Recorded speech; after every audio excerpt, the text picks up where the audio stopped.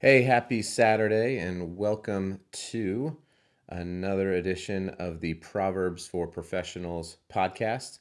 I'm your host, Pastor Adam Peak, where every week what we do is we go through a chapter of Proverbs that corresponds with the day. So, for example, today is May 9th, I think. I don't know, this quarantine's got me all crazy. I don't know, what day it is. I don't know what week it is. It's been a wild time in American history and world history for that matter.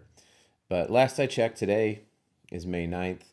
And so what we do is we go through that chapter that corresponds with the day, Proverbs chapter 9, and we just take a look at it from an angle that is going to be useful and helpful for business professionals. You're probably going to get, and I'm actually toying around, to be honest, with changing the name slightly to Proverbs for Sales Professionals, because I don't know if I can truly encapsulate all of business professional takes on this thing. So that might be changing here in the next week, so I can really focus in, because this is what I do for a living. Is I am in business development and technical sales, and so I am naturally going to read and look at the Bible through the lens of my job and what I do for 40 to 50 hours a week, because that's how we're wired.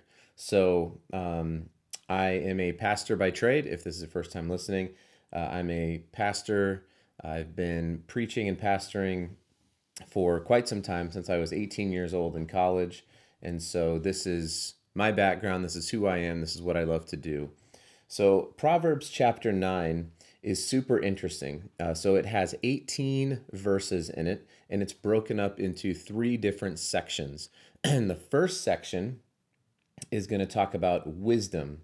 And wisdom is often referred to in the feminine tense. And so Solomon, if this in fact was written by Solomon, we don't know about every proverb that it was written by Solomon necessarily.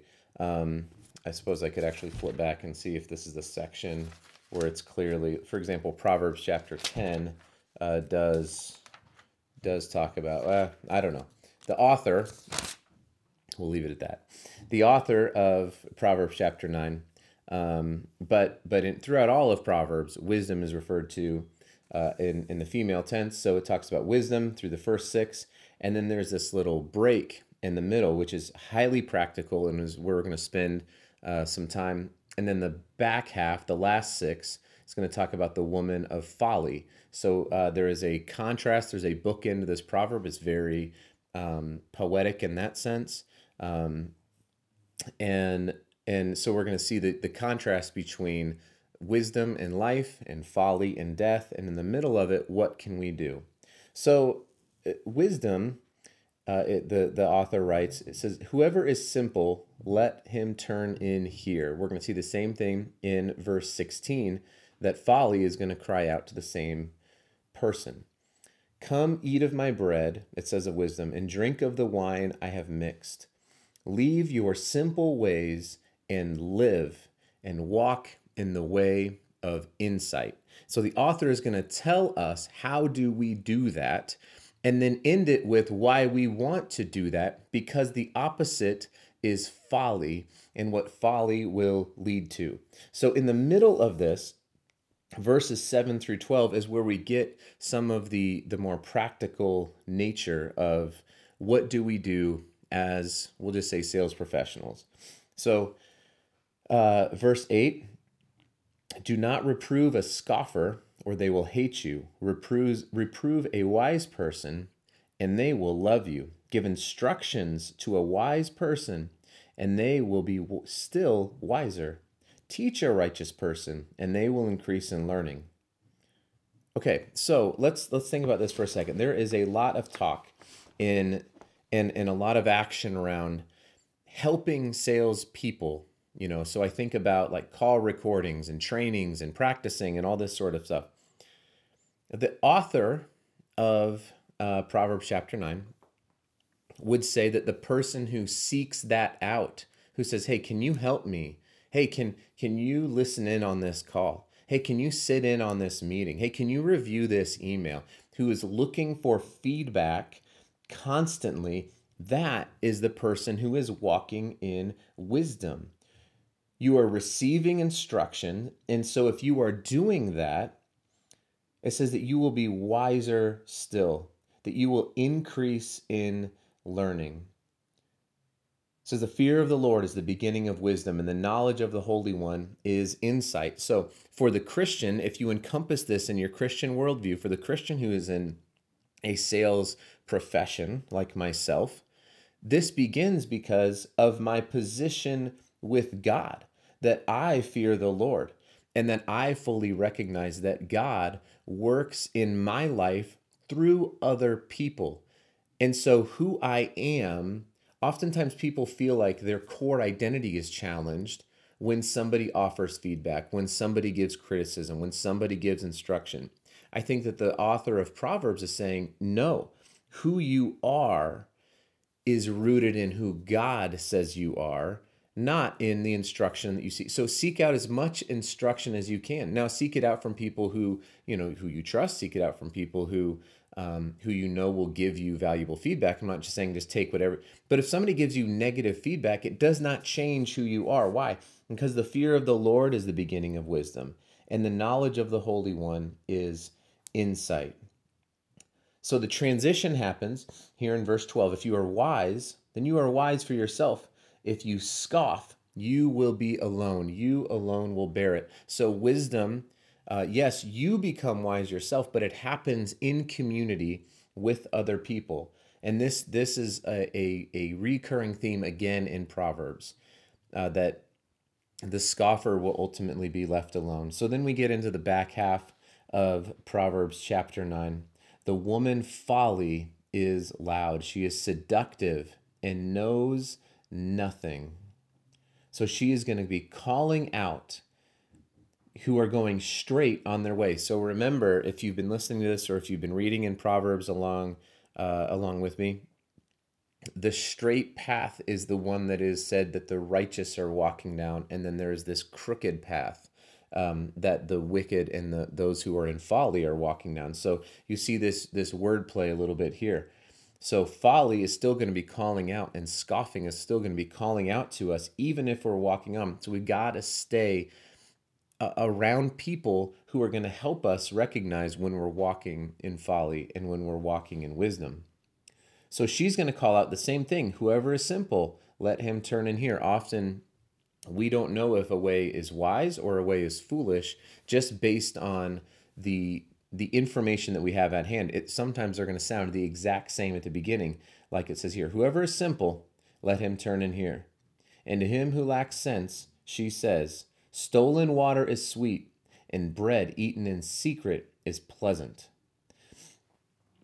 So wisdom says, come eat of my bread and drink of the wine that I have mixed. And foolishness says, stolen water is sweet, and bread eaten in secret is pleasant. So do you see the difference there? Drink of the wine is a very communal act. Eat of my bread, so I'm going to give. Folly says, go out and take, go out and steal, and then go eat it by yourself. Go ahead and be alone. These are the themes that we're picking up here. But the simple person does not know, verse 18, does not know that the dead are there and her guests are in the depths of Sheol. So the difference here, walking in wisdom is living.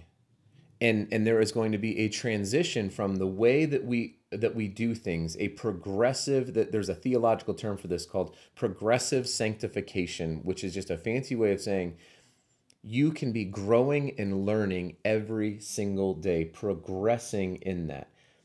Okay, leaving our simple ways and experiencing life and walking in the way of insight. It says in verse 6, contrast with verse 18.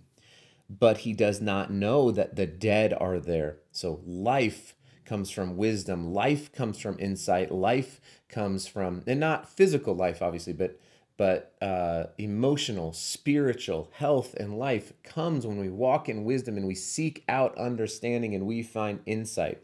But when we want ill-gotten gains, when we want quick, quick, stupid little things in our life to happen, when we want to win the lottery, when we want it easy and we want it simple and we want a lot of it, what ends up happening is a few people will get it. I'm not gonna lie, right? A few people get it. For the most of us, like I know for me, I would end up in death. I would end up with the other people who have already gone down that path and that are dead. They are in the depths of Sheol, which is an expression of hell. So we have life and we have insight. How do we get to that? How do we find it? Well, we want to seek out instruction. We want to seek out teaching.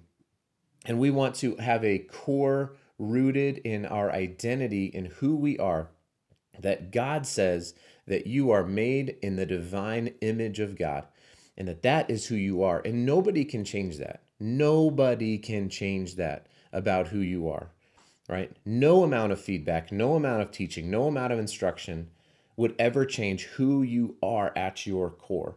And so that is the beginning. And so from there, we go out and seek this out. To not do that is to die at the hands of folly, is to seek out ill-gotten gain through theft and stealing, and then to go at this life alone, not with other people. So that's what I got for you on Proverbs chapter 9. We will be in Proverbs 16 next Saturday. So I hope you have enjoyed this. Please like it, share it, subscribe.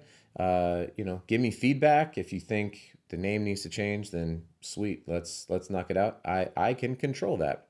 And I would be foolish to not say, I want to learn. I want to know what could I do better? What could be more helpful in this? So appreciate you listening. Until next week, I am going to go ahead and sign out. Enjoy the rest of my Saturday with my wife and kids. See ya.